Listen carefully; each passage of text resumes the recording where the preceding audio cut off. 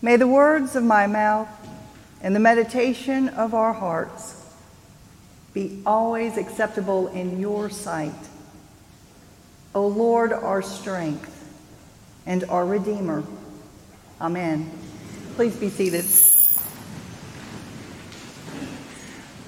I smiled when I saw the gospel reading that was set today by our lectionary for my first Sunday here at St. Michael's and All Angels.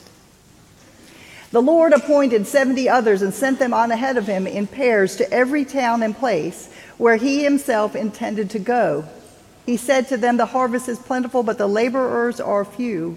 Therefore ask the Lord of the harvest to send out laborers into his harvest. Go on your way." Now, all of you probably know that my husband Scott and we moved here just a little bit over a month ago from our church, and the Lord has sent us, the pair of us, to be here with you. The Lord also told his laborers in that same passage, "Carry no purse, no bag, no sandals."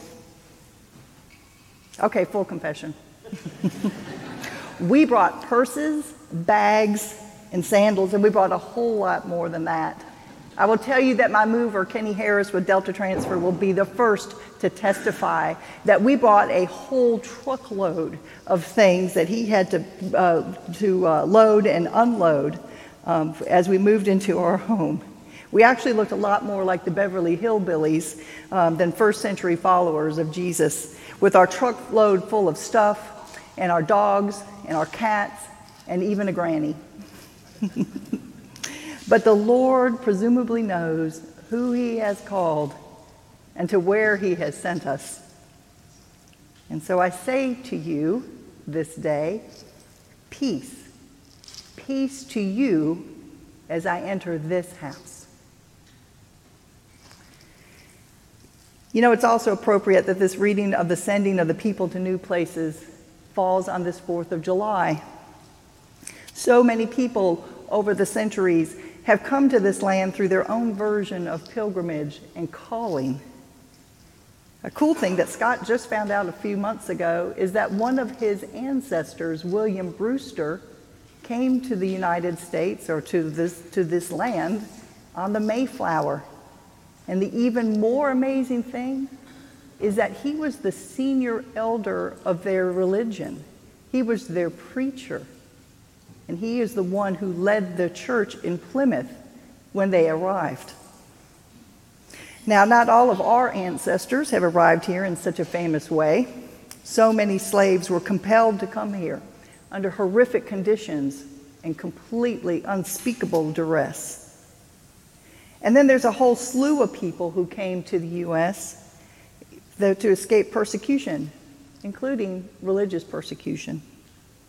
Now, I can't trace my family back as far as Scott, but I have known that some of them came to the United States because of religious persecution in their homeland. A bunch of my folks, they hail from Poland and Hungary and Czechoslovakia, but we were part Jewish and part Roman Catholic. And so we joined the masses that were coming through Ellis Island and other ways to come to here to live in this place. You know, they would have loved that pilgrimage that some of y'all just got back from, especially the food. But all of this moving around of people and living our lives of faith in places, it's in new places, it's actually the norm for our Judeo-Christian heritage. Think about Abraham and Sarah from the very beginning, called out and sent forth.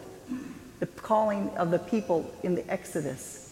The calling of the disciples by Jesus, the 12.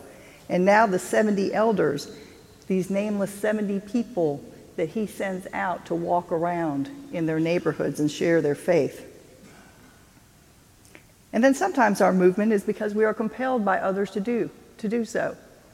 Think about Joseph being carried into Egypt as a slave, or Paul into Rome as a criminal. But however we get there, wherever we may land, we are called to live in faith, trusting God and his plan for our life. And we are called to live in our new place in faith and to go out and meet our neighbors. Because we are not meant to sit still in our faith, to cling to our little group. We are not supposed to merely meet on Sabbath like a little sacred club.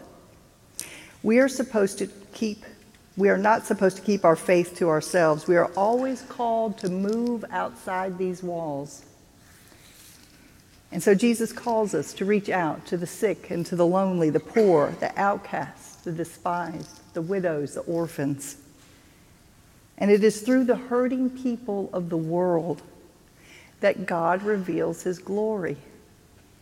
From the slaves rescued in Egypt to the robber who hung on the cross next to Jesus, God has used the hurting people of the world to reveal his presence and to reveal his plan of salvation for the world that he created. So Jesus is not calling us to a one and done. That has never been the pattern of our faith. We are called to leave our comfort zone and to travel light. We are called to go and do ministry in the world beyond these doors.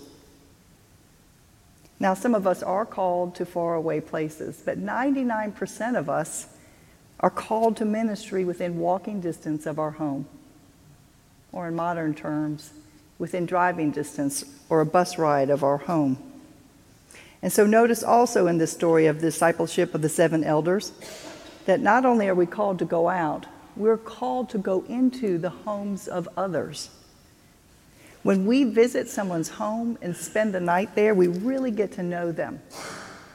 And so this isn't just a calling to holy pajama parties. We are called by Jesus to go and have real connection with the people around us. We're not just supposed to float on the surface of relationships. In the spirit of the Sunday school that's going on right now at St. Michael's, it's called Share Our Stuff.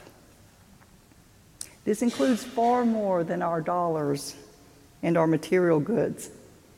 It includes sharing our trials and our tribulations, but also our joys and our accomplishments and our losses and our healing. And by sharing ourselves with one another, by sharing and putting our lives of faith into the story of God, reminding one another that he is always with us, that we are in him and that he is with us. The kingdom of God has come near and is here. When we do that, that is how we are living out our call of faith in our neighbors, with our neighbors. And then we're called to come back to church, to share our stories, of ministry, where we have seen God work, where he has been revealed and his glory has been witnessed in our part of the world. You know, one of my favorite parts of the 4th of July is fireworks. I've loved them since I was a little girl. And one of my very earliest memories is sitting on the blankets on the side of Lake Michigan next to my father and the rest of my big family, watching those fireworks go up from the barge over the water and then sprinkle down. My favorite ones are the ones that sprinkle from the very top and then they hit the water, where the sparkles hit the water, and they boom. I want to hear the sound. I want to be in it. It's where those, especially where it gets you right there in the pit of your stomach. I love fireworks. And our ministry in the world outside, it's to be a thing of joy and celebration. And so I want you to notice what Jesus told those returning souls who were overflowing with the joy of the ministry that they had just witnessed and been a part of. He says, I saw Satan fall like lightning. In other words, those 70 followers of Jesus, as they shared their faith and brought healing in their part of the world, they set off fireworks for Jesus. So my question for you is, are you setting off fireworks for our Lord? Because we are all part of this nameless 70 group, the group of 70 followers of Jesus, the ones who did their work within walking distance of their homes. Like them, we are called to get up and go out and seek the lost and the lonely. We're to go out into the nooks and the crannies of Dallas where there is certainly plenty of need. It is there that we are called to our ministry of joy. I therefore look forward to being with you on my new adventure as you continue yours. I look forward to witnessing and hearing your stories of ministry. And if you're looking for a place to go, give me a call. And let's all set off some fireworks for Jesus. Amen.